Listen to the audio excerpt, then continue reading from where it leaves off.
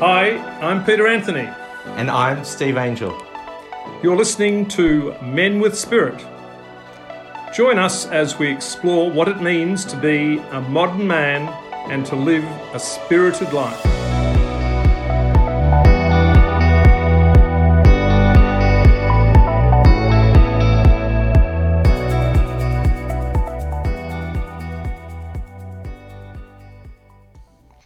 G'day and welcome to this 21st episode of Men with Spirit at Radio Carrum. This is a show where we encourage men to get out of their heads and more into their hearts, to be more authentically connected with themselves and with others. And our topic this week is the power of community.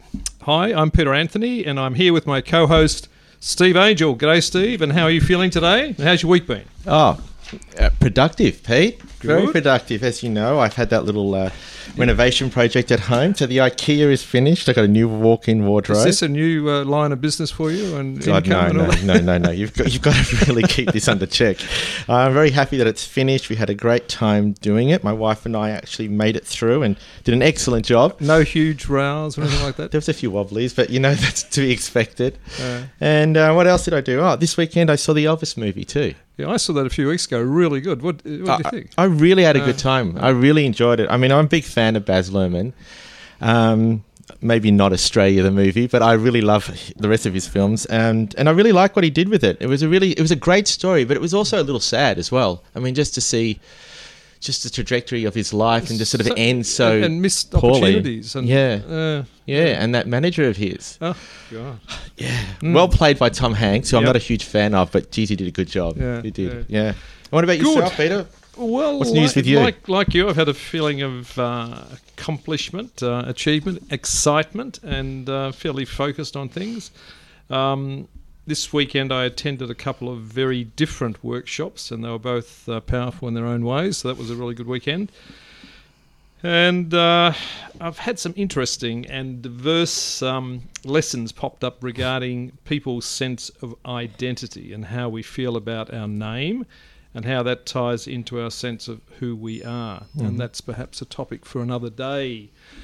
Anyhow, speaking of topics, let's get on to today's topic, mate. Yeah, what is it? Okay, well, the topic you and I have wanted to explore for quite a while now is what we're calling the power of community. Mm-hmm. And it's the benefits of being involved with your community or your tribe, however you define it, of being meaningfully connected to others, of caring about each other, of overcoming any sense of isolation you may have, and particularly in recent times, and wanting to help bring about positive changes in the world around you.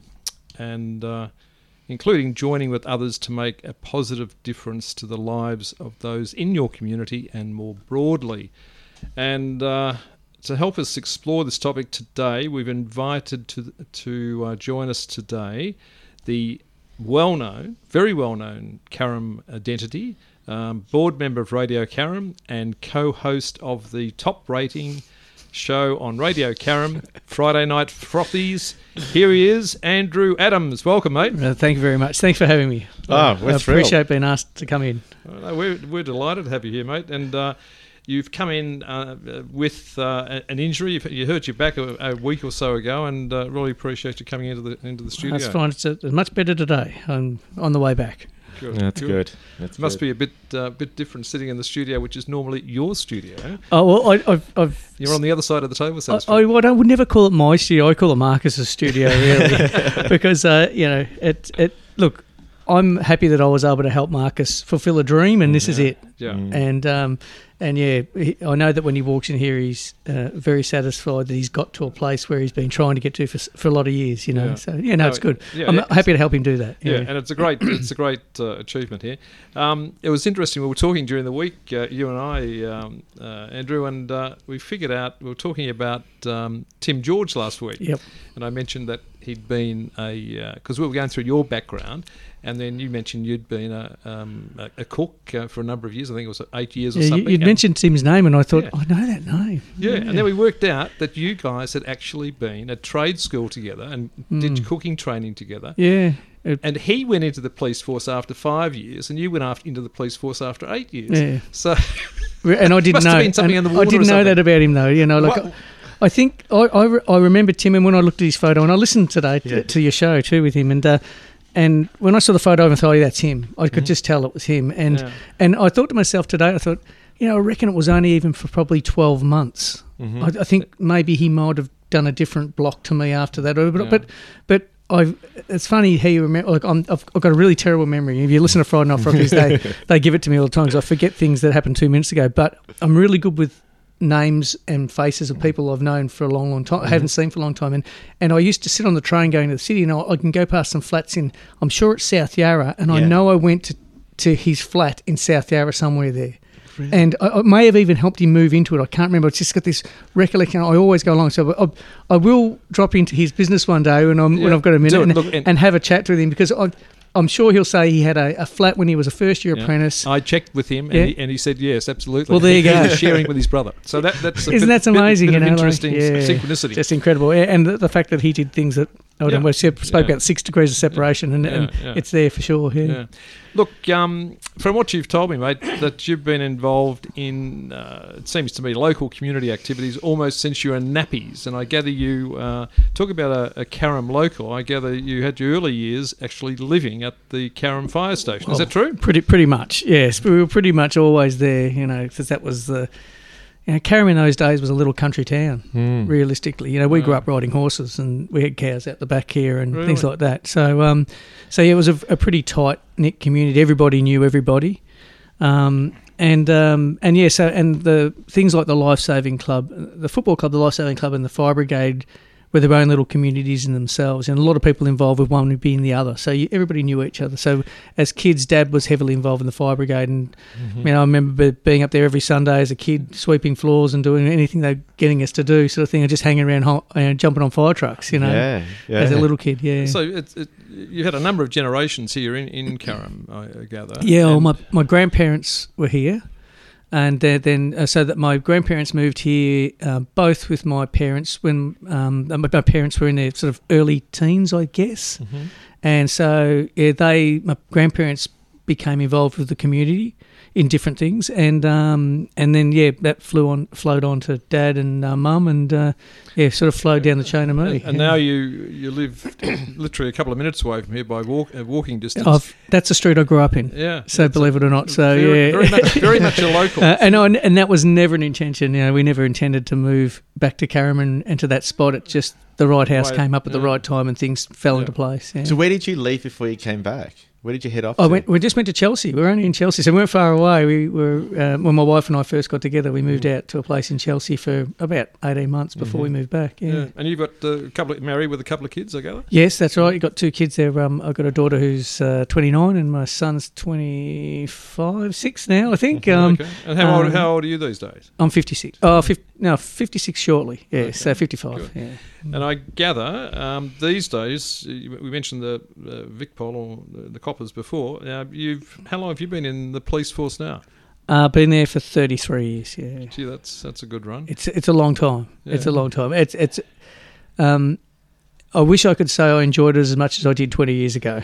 Put it that way. Yeah.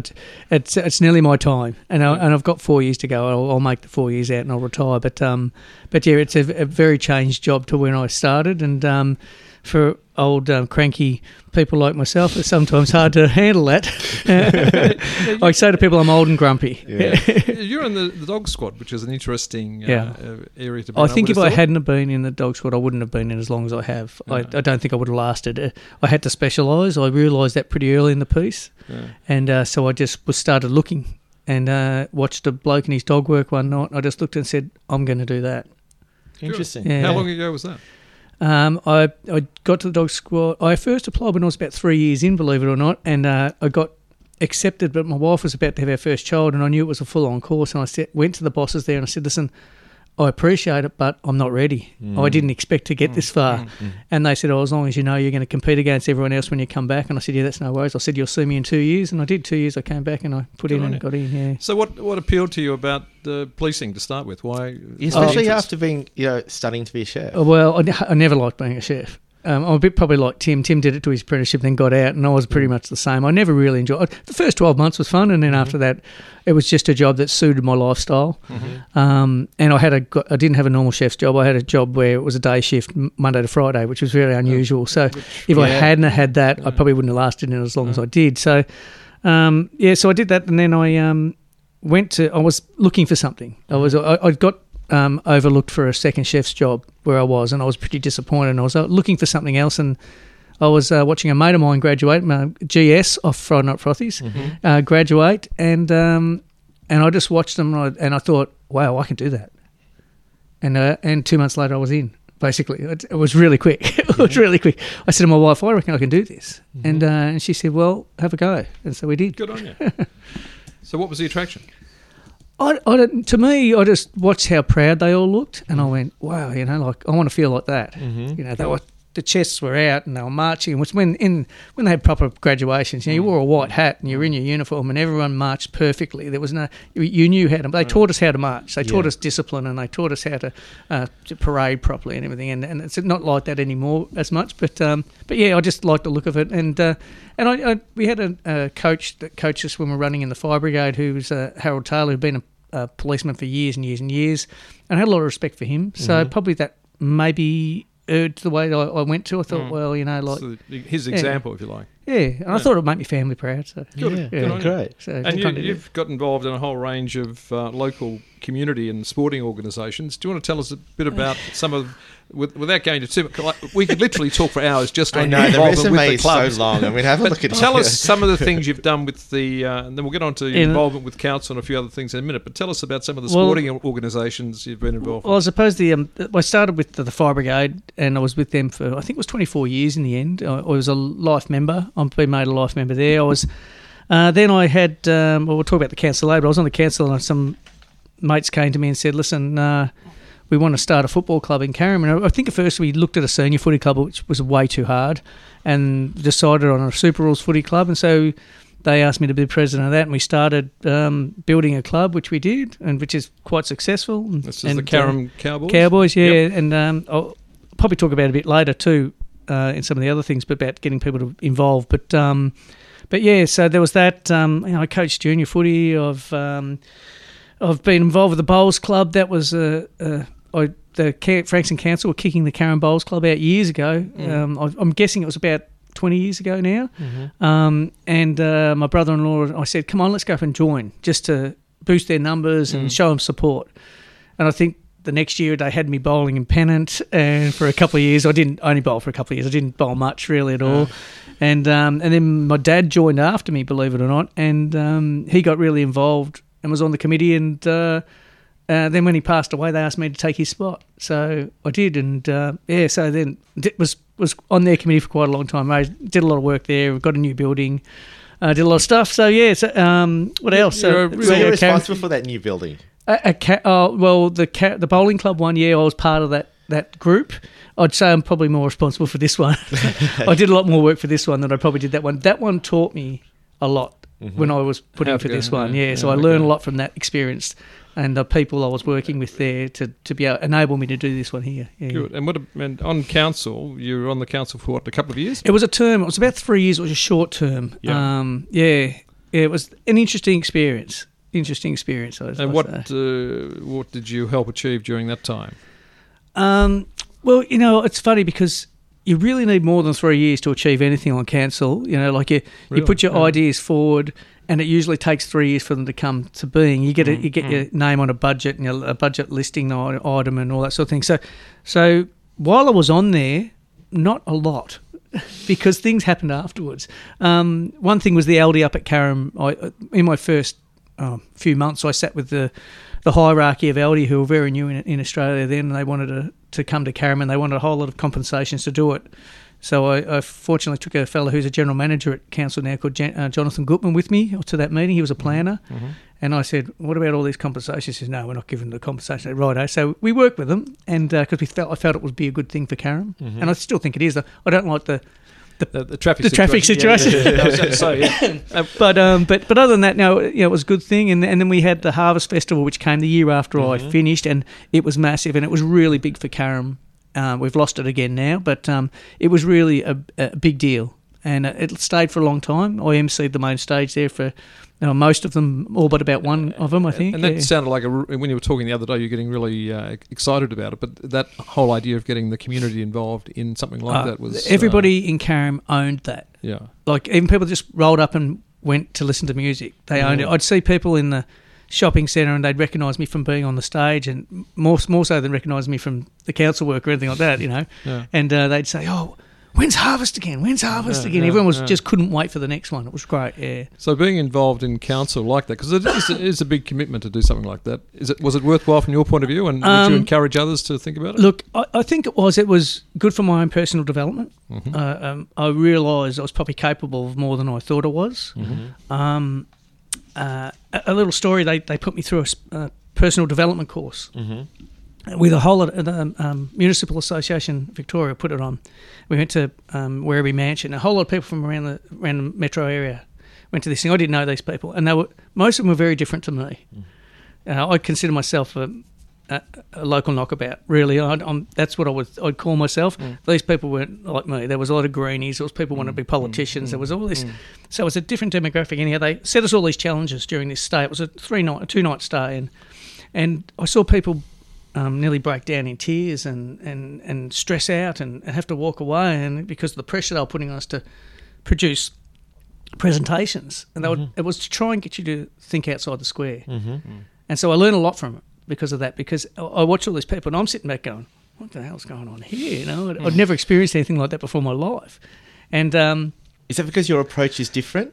Why was that? Well, I've just never been put in that situation, I guess, at that stage. I'd never had to be put under that sort of pressure. And the interesting thing was, we sat for about 5 hours, and my group that we'd splintered off into came up with 0 to present. And I'm thinking, we're stuffed here, like we're going to fail miserably. And then one of the fellas said, why don't we convince all the other groups that we should be thinking outside the square and putting all our information together and making one presentation?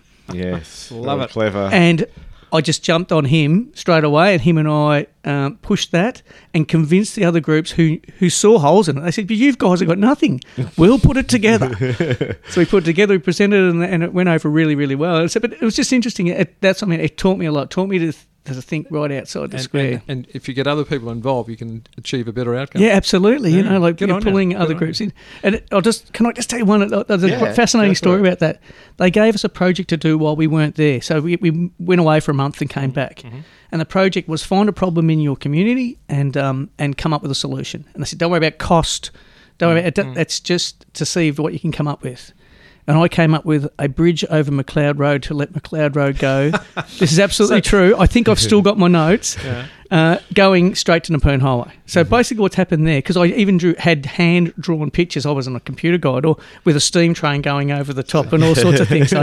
And I did really well. I think I was one of the higher-rated presentations because I said, it was an issue. The traffic up there was an issue, and the crossing was a problem. So it's all your... You find out... so it's all your fault or your benefit. I was kind of a bit against it when it came up too. And then I was later on, I thought, geez, I think I did something about that years ago. You put that in motion. Okay, we've got a lot to go. Yeah, sorry. No, that's fine. It's like literally we could talk for hours on what you've done over the years. If you talk about Radio Carrum as an example, how did you get I suppose we've touched on it a little bit earlier about you wanting to help Marcus out, and you then went on to set up or found Friday Night Frothies. How did you get involved with all that? Well, that came around. I was involved with the footy club, and Marcus was doing Radio Carrum at the school, and he wanted to extend into the sporting clubs, and so he came to us and said, do you want to do a radio show? So we started the Carrum Cowboys radio show every Wednesday night. We do the team selection, and we just talk to a couple of the players, interview the coaches, all that sort of thing. And it went really, really well. We went out and then we called some games, live games. Mm-hmm. Good on you. That was good fun. And then from that, I realised that Marcus needed some help. Mm-hmm. So we donated some gear for him. And then we sort of, I think that's when I sort of partnered up with him and said, listen, let me give you a hand with this, and started helping him put in for grants and that sort of thing. And yeah, we became a bit more official. Because before that, it was pretty much Marcus on his own, you know. So, well, you've certainly achieved a lot. What can I ask? What makes you a serial? Let's call it a serial community contributor, and what motivates you? And why do you do all these things? I think, look, I guess it comes back to your family. Like, you know, that's what I always saw my grandparents, you know, contributing. I saw my dad heavily contributing. Mum was too, but Dad heavily contributing. And growing up, I was never going to be that guy. You know, I was never going to be him. You know, because that's not me. You know what I mean? And it's interesting because now I look back and I think I've become exactly him. Yeah. Yeah, exactly him. Yeah, and you know, so it's something I'm kind of proud of now. Because it was a time I probably would have gone, I don't want to be anything like him. Yeah. But now, and I suppose because he's passed away too, it makes it a bit harder. So I kind of get quite emotional because I think he'd be really proud. You know, Sure he would be. Yeah, or he should be. Absolutely. Yeah. So I guess that's I get a lot of enjoyment out of it too. You know, like a lot of achievement. If I can, I feel that if I can go into a club or whatever, or to a committee, and it can be better when I leave, or if I leave, you know, then I've achieved something. You know, like. And you know, and I've always wanted to. I ran my own business for a short time, a tree lopping business, which I did while I was working full time. And but I've always been so people look for something else. You know, I'd like to have another business. I'd like to do something. But I think the volunteering filled that gap for me because it kind of was like a full time job. A lot of it, you know. And I often think how wealthy monetary wise I could have been if I'd not done any of the volunteering and worked. So the financial rewards haven't been the thing that have motivated you? No, not at all, because there is none. Yeah. No, so what would you say are your personal values that motivate you? I don't know. I just think I like to try and lead by example, I suppose, and just surround myself with good people. You know, like there's a good feeling of achievement and accomplishment when you can do something and, you know, turn something around or with the Cowboys being the other two fellas, you know, built something from scratch. And build that was an interesting one because we built a culture too, which was different. You know, we were able to build a culture from scratch. So how would you describe the culture you were able to establish? Oh, it's a very it's not about the footy in a way. It was about fellas getting together. Chatting was about, and we evolved it into mental health and men's health as well. But it was always that anyhow. It was kind of like, you know, every Wednesday night was like a open psychology session. You know, and it really was because blokes would just talk and laugh and carry on, and you know, and blokes felt comfortable talking too, which was interesting. Yeah. When we were talking the other day, one of the things you mentioned, which I thought was really good, is that you were saying with the footy club, you got the local doctors, Atticus Health, involved in doing free health checks. That's right, for each of all the people involved with the club, the players and all this, so on. And I thought that was a fantastic initiative. And you were saying there's some real benefits to individuals as a consequence of doing that. Oh, that's right. You know, one fella found out he had cancer and didn't know. You know, just went and had some checks. He never had a men's health check before. Do you want to just describe a little bit more about what that program is? Well, what it was we went to Floyd. I went to Floyd and I said, listen, excuse me, I've got a bit of a croaky throat.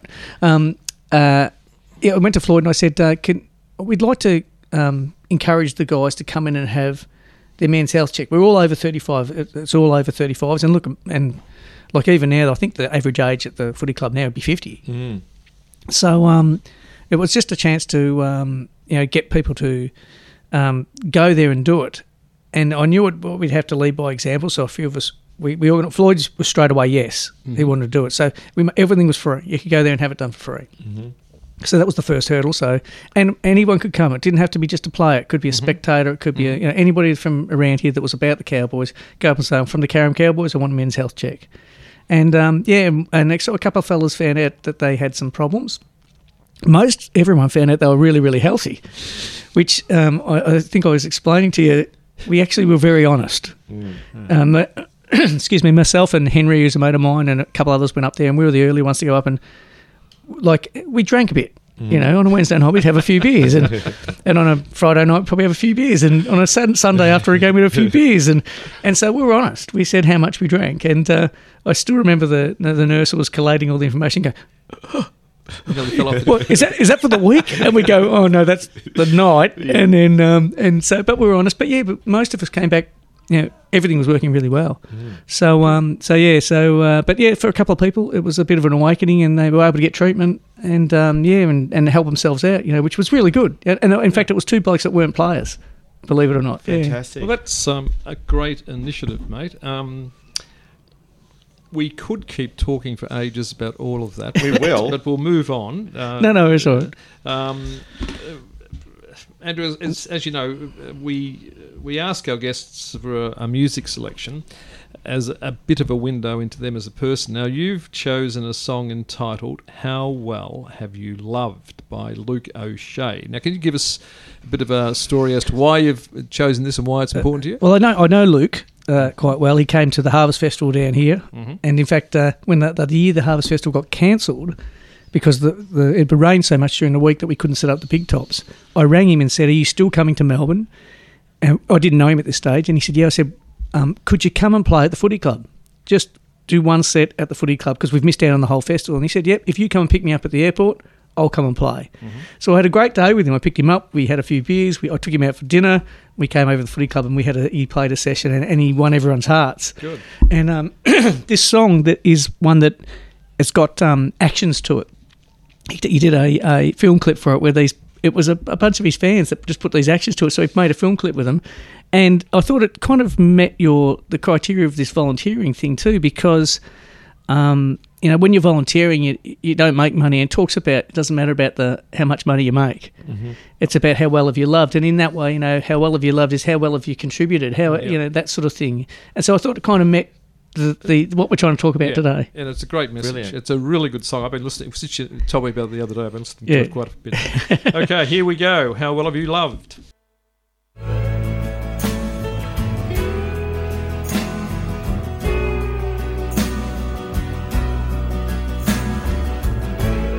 G'day everyone, I'm AC from Friday Night Frothies, also very involved in the sporting club.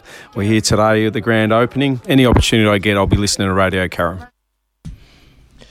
Hello and welcome back. You're listening to Men with Spirit on Radio Carrum with me, Steve Angel, and my co-host Peter Anthony. And our guest today is a well-known Carrum local, board member of Radio Carrum and co-host of the top-rating show Radio Carrum, Friday Night Frothies, which we just heard in the station ID. This is Andrew Adams. G'day, Andrew. Still here. Thank you. Thank you for that song. It was a beautiful song, actually, and you were just telling us a little bit more about Luke and his, and how you met him. Before we move on a little bit further, we want to try something a little bit different today and put in a little bit of a snippet from somebody that we know who is speaking about community, and I think it ties in quite well with what we're talking about today, and then we'll come back and ask you a few more questions.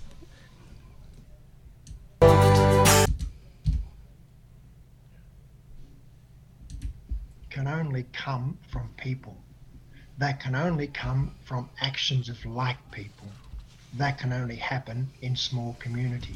Small communities eventually have to impact other communities who'll accept at least a part of what they're saying or doing, and will have that ripple effect. Earth can't change quickly. It's not possible, because right back to the beginning, we have too much competition against each other. There's too much jealousy, envy, and greed.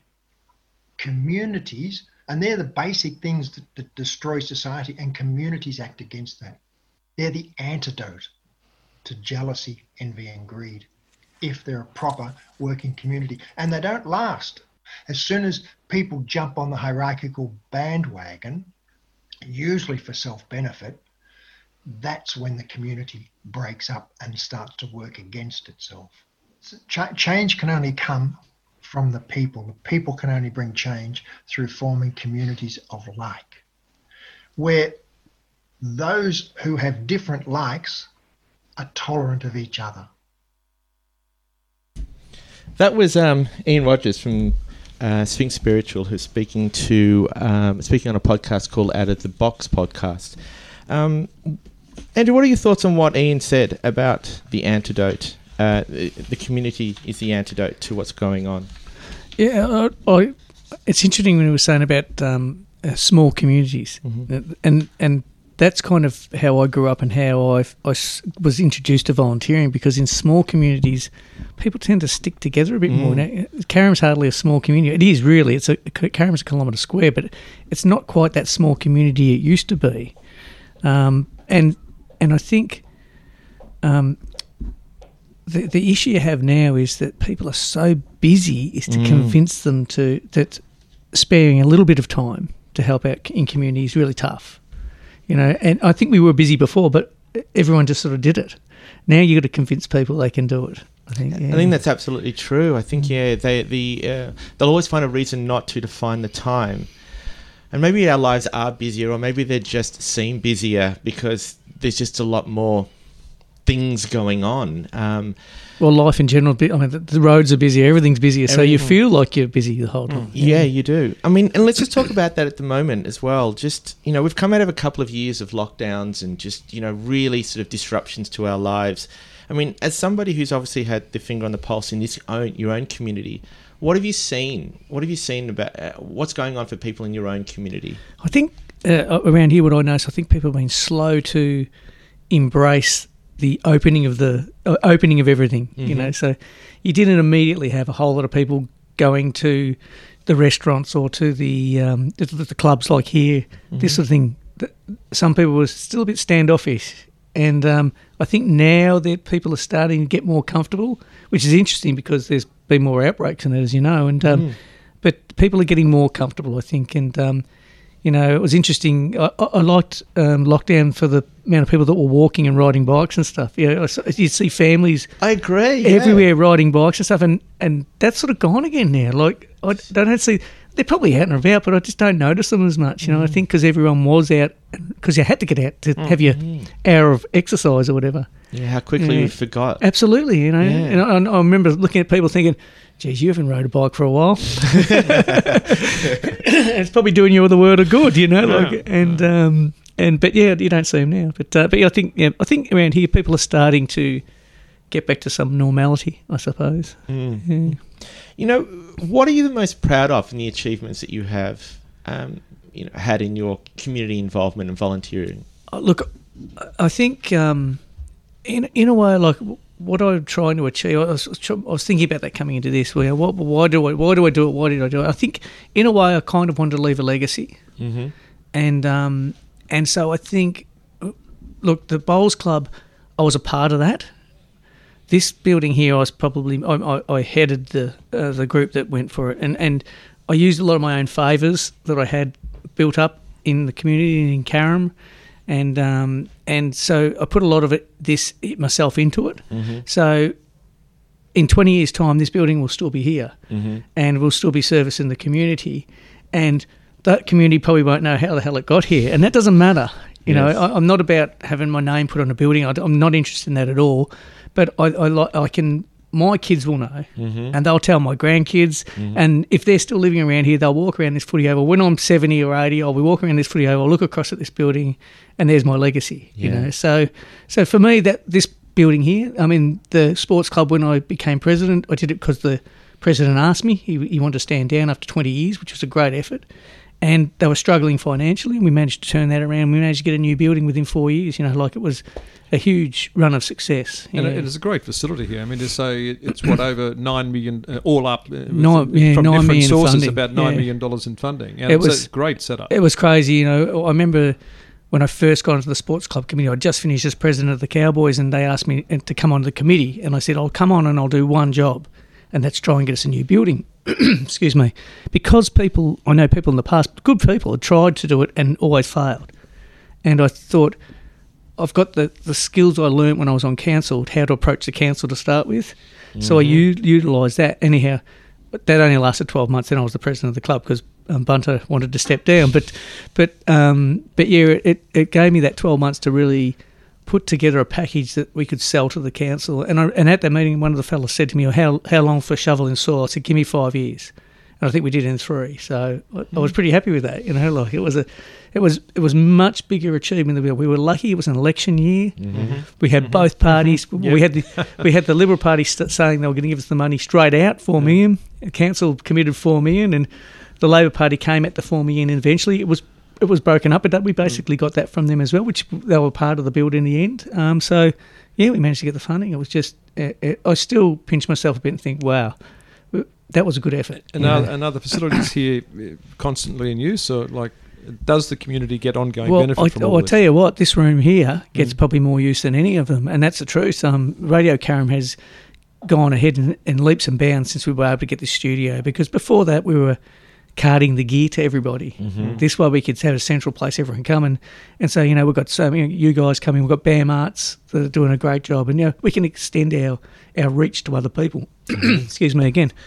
So yeah, but yeah, the building, COVID slowed everything down.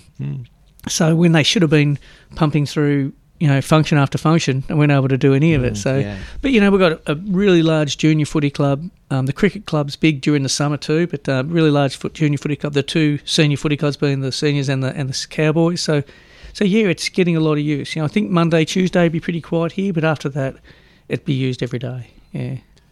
You mentioned Radio Carrum. Yes. To me, and our experience with the station, it's fairly unique in terms of the way it operates and the fact that it gives a voice to groups and people in the community that perhaps may not otherwise have a voice. And it's got a really good culture and doing some great stuff. So what, in your opinion, what makes it so special, Andrew?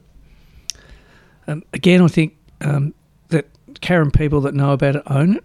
Yeah, it's theirs. So, and I think the special part about Radio Carrum is where it started, and that was at the primary school. And I tell the story about my nephew, who I listened to on a radio show. My nephew was quite introverted, and I heard him on this fishing radio show. For these kids talking about fishing, it was hilarious. But it was interesting to hear him talking with confidence. And by the end of his schooling at Carrum Primary, he was standing at the front of assembly with a microphone in his hand, and that's what made me think what Marcus is doing is important here. Yes. You know, like it's bigger than the footy club having a show. We can do that, you know, or Friday Night Frothies and that sort of. This was before all that anyhow, and I thought to myself, that's why I helped him, because I saw that. And I think that's probably the important part of it. You know, the rest of us, the flow-on of us doing our shows, you know, your shows, that sort of thing, they're fantastic. But it's starting there, that's really important. You know, if you can change it. And I think through Radio Carrum, Marcus started Toastmasters as well at the school, which is another thing, you know, as you know, builds confidence in kids. Yeah. Well, Steve actually volunteers, and he comes along, goes along in that program and delivers the Toastmasters. Oh, does there you go? Yeah, well, a member of the Franks and Toastmasters. You have to chat to Marcus, because that's what they do. Yeah. You know, there's something about you that I find fascinating, in that, you know, people are obviously drawn to you. You're someone who gets things done. Is that how you see yourself? No. I get what you're saying. And it's interesting. In all these things I've done, I've usually been approached by somebody else. Yeah, they've seen something in you. I kind of haven't ever, except for Radio Carrum, I guess, I kind of never sort of gone, I want to start a footy club. Some mates came to me and said, listen, I think we should start a footy club. When I put in for council, people from the community came to me and said, we think you should put in for council. And I'd never have thought of it. You know, so I think I'm just probably lucky that I've got the local connections, and it's really important to surround yourself with the right people. So with the footy club, that was really important. We got the right people in the right jobs. You know, we didn't. Our committee meetings were every Wednesday night in the kitchen while we were cooking dinner for everybody and things like that. You know, and we had the right people to do that. We just made decisions on the run, and that's how it worked for us. You know, I think officially we had minutes of meetings written down, but really that's where we were. That's what we were doing, you know. But I've always thought if you get the right people around you, you can achieve stuff. You know, I'm not necessarily the smartest bloke in the room, you know, but if I can get a couple of the smartest bloke in the room to come and help me, well then that makes you a smart person. Well, but you know what I mean? Like that, I use their brains. If I haven't got the brains, I'll use their brains. That's the hallmark of a leader. And obviously people trust you and will follow you if you can engender this sense of confidence and a vision of what could be achieved. And obviously you've been very successful at doing that. I think it's also about man management. Yeah. You know, there's plenty of managers that are poor man managers that I've dealt with over the years, and I think it's about, you know, knowing what you need to do to inspire people to do stuff for you. You know, like, you know, you need to, the bloke that needs to have a thank you said to him every Wednesday night because he's helping out, you've got to say that to him. You know, like, and he might be a bit of a pain in the bum to everybody else, but I know that he's going to work like hell for me if I say thank you. So I'll say thank you to him. You know, that's the sort of thing you've got to do. You've got to read each person and know. You know, some people don't need thanks. You know, I'm not the sort of person, I don't want people coming up and saying thank you to me all the time. I'm doing it because I want to do it. But there's people that need that. And so and that's fine. That's fine if that's what they need. You just got to be able to do it. So, yeah, right people around you, man managing right, you know, speaking to people properly, you know. Yeah, I guess. Yeah. What do you think needs to improve in the community to get more community engagement? Look, when we lost Harvest Festival here, that was a huge hole because it was something that everybody in this community loved. You know, like it was just such a great vibe. It was a really good vibe, and a lot of local clubs helped out. You know, like the Carrum Cowboys ran the bar. You know, someone else would have a barbecue. Someone else would cook roast beef rolls. You know, so it was like a fundraiser for the whole community. We had a massive big top tent they used to park just at the end of the footy oval here, and it was just a huge event. And it made the community. When I went for council, I think I was saying to people, well, council, where does the bum end of town? Because we were right on the border, and we've forgotten. And so the whole idea when I went there, I said to the CEO, I said, I want to have something that makes the people feel like you're doing something for them. This is the city of Kingston. City of Kingston, you know, and Rob Skinner at the time was the CEO, and with between a girl that was at festivals, we came up with this idea to have a music festival, and it just grew and it was huge. It was fantastic. It made people feel, it might only be once a year, but it makes everybody feel like they're a part of the community, like this is for them. I'm ignorant to this, but what stopped the? I think funding, basically. At the end of the day, yeah. They when we were building the childcare centre, they moved it to Chelsea, and they had it at Chelsea one more year and changed its name. They changed it to Beats and Eats, and it was going to stay at Chelsea after that. And I fought pretty hard, but I wasn't on council by that stage. I expressed my opinions, weren't necessarily listened to, but like I said, I used up a fair few favours over the years, and I wasn't getting one there. But it's something that there's a lot of people around here that would love to see it happen again. And I've always said that that's something that the sports club could look at when they get their house in order here, is to possibly run our own. Run our own music festival. And it's a lot of work. You need the right people, and I don't know that I'm ready for that commitment again yet. Like I'm sort of backing off now. I feel that it was a conscious decision of mine to do a lot of stuff when I was young, because I don't necessarily want to be the old bloke that's doing stuff. I'd like to be able to come over, like go to a bowls club and enjoy bowling. I love bowling. And I'd like to be able to go to a bowls club and just bowl, and not have to worry about whether the bar fridge is full and the floor's been cleaned and everything else. You know, I want to just go there and bowl and walk away and have someone else do that. You know, and so I'm getting better at saying no, which is something I was no good at for a long time. I just said yes, which frustrated my wife immensely. Because you said yes to a lot of things. Yeah, and I'd go, I might be on this committee. What? So that's sort of how it would go a bit. But yeah, I'm getting better at saying no. People ask me things now, so no, look, I just can't. I'm trying to manage myself better. So what more could be done to improve community engagement, involvement, and connectedness, and this sense of isolation that a lot of people have? Like you mentioned, the festival. Are there other things just at a community level you think, from your perspective, and given you're involved in so many things, what sort of things could be done to get people more involved? There's plenty of things that people can do, but it's really difficult because, you know, these people that probably need to be connected sometimes don't want to make that first step to come, and that's the tough bit. I don't know how you do it. You know, like, you know, we've been lucky. I remember there was a fellow that came over for the Cowboys one time, and we didn't know him, and he was an older fellow. He said, "I've always been involved with footy clubs. I've moved to Patterson Lakes. Can I give you a hand? Can I?" And we said, "Do you want to?" We needed something for the siren. Can you do the timekeeping? He goes, "Yeah, I'll do it."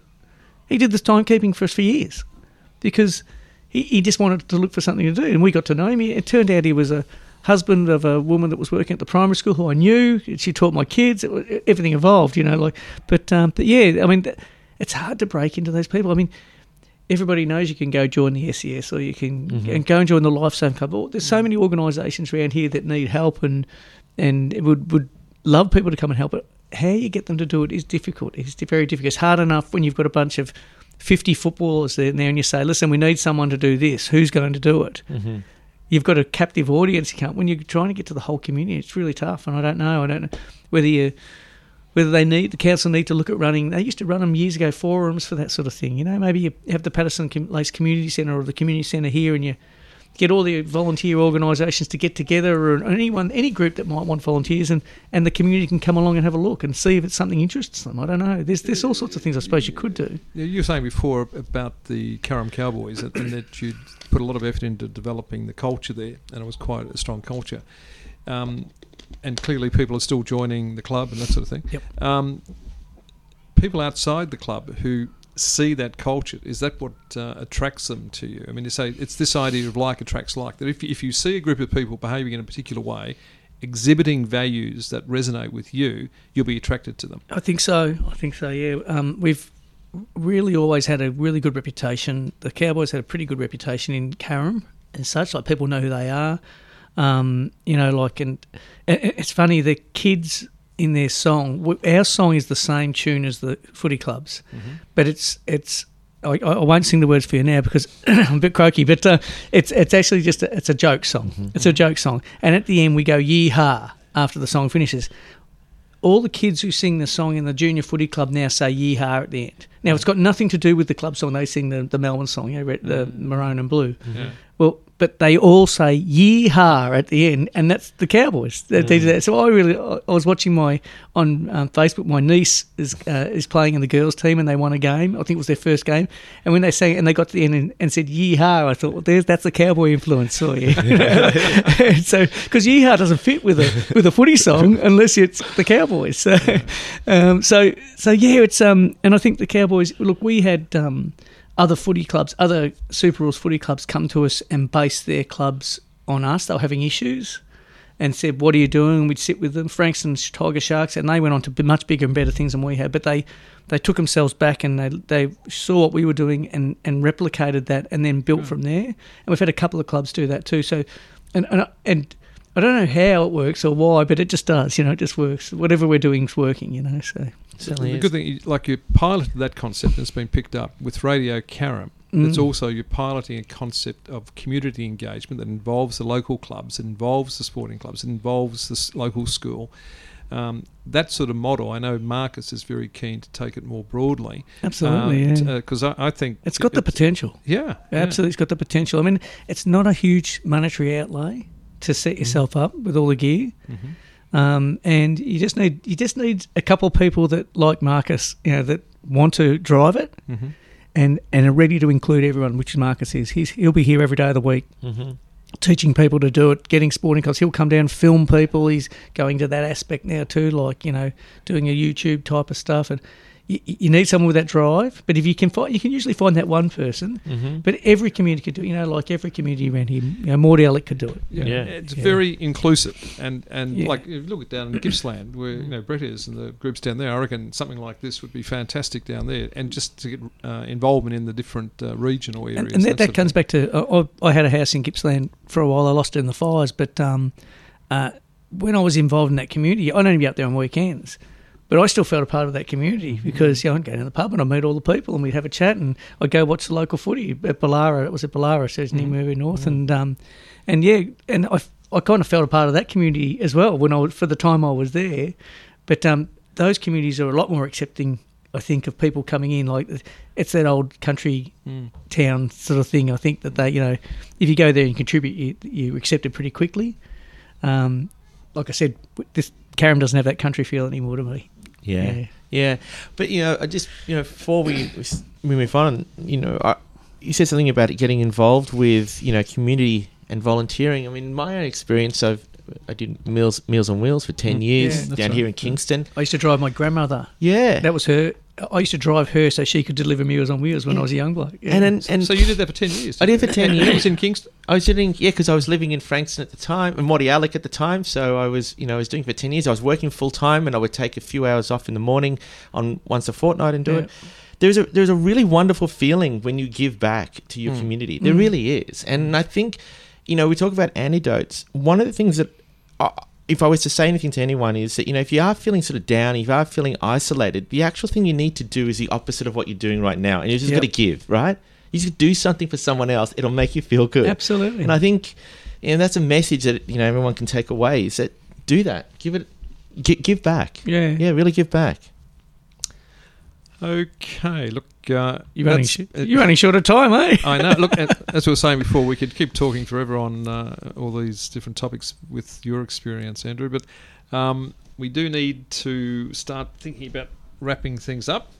But before we close with Andrew, with your second selection of music, we'd just like to touch on a couple of things. If you're listening to us live, you already know that you can listen to the show via the Radio Caram app at 4 p.m. on Thursdays. And you can grab the podcast versions of the show with or without our selected music within a day or so. And just look for Radio Caram Men with Spirit on your favourite podcast platform. Plus, there are separate music playlists for each of our shows are available on Spotify. And this episode is episode number 21. And there's also a link there to the Out of the Box podcast with Ian Rogers in full flight, which is really worth listening to. The easiest way to listen to the show is live or via podcast, and just go to the Radio Caram website, which is radiocaram.org, shows Men with Spirit. Now, next week, we will not be broadcasting live at 4 p.m. on Thursday. Instead, we are pleased to be rebroadcasting the very popular episode 16, where we discuss andropause, which is the male version of menopause, with Pearl Rogers, who's a clinical homeopath, spiritual counsellor and psychotherapist. Listen in, it's going to be a great show.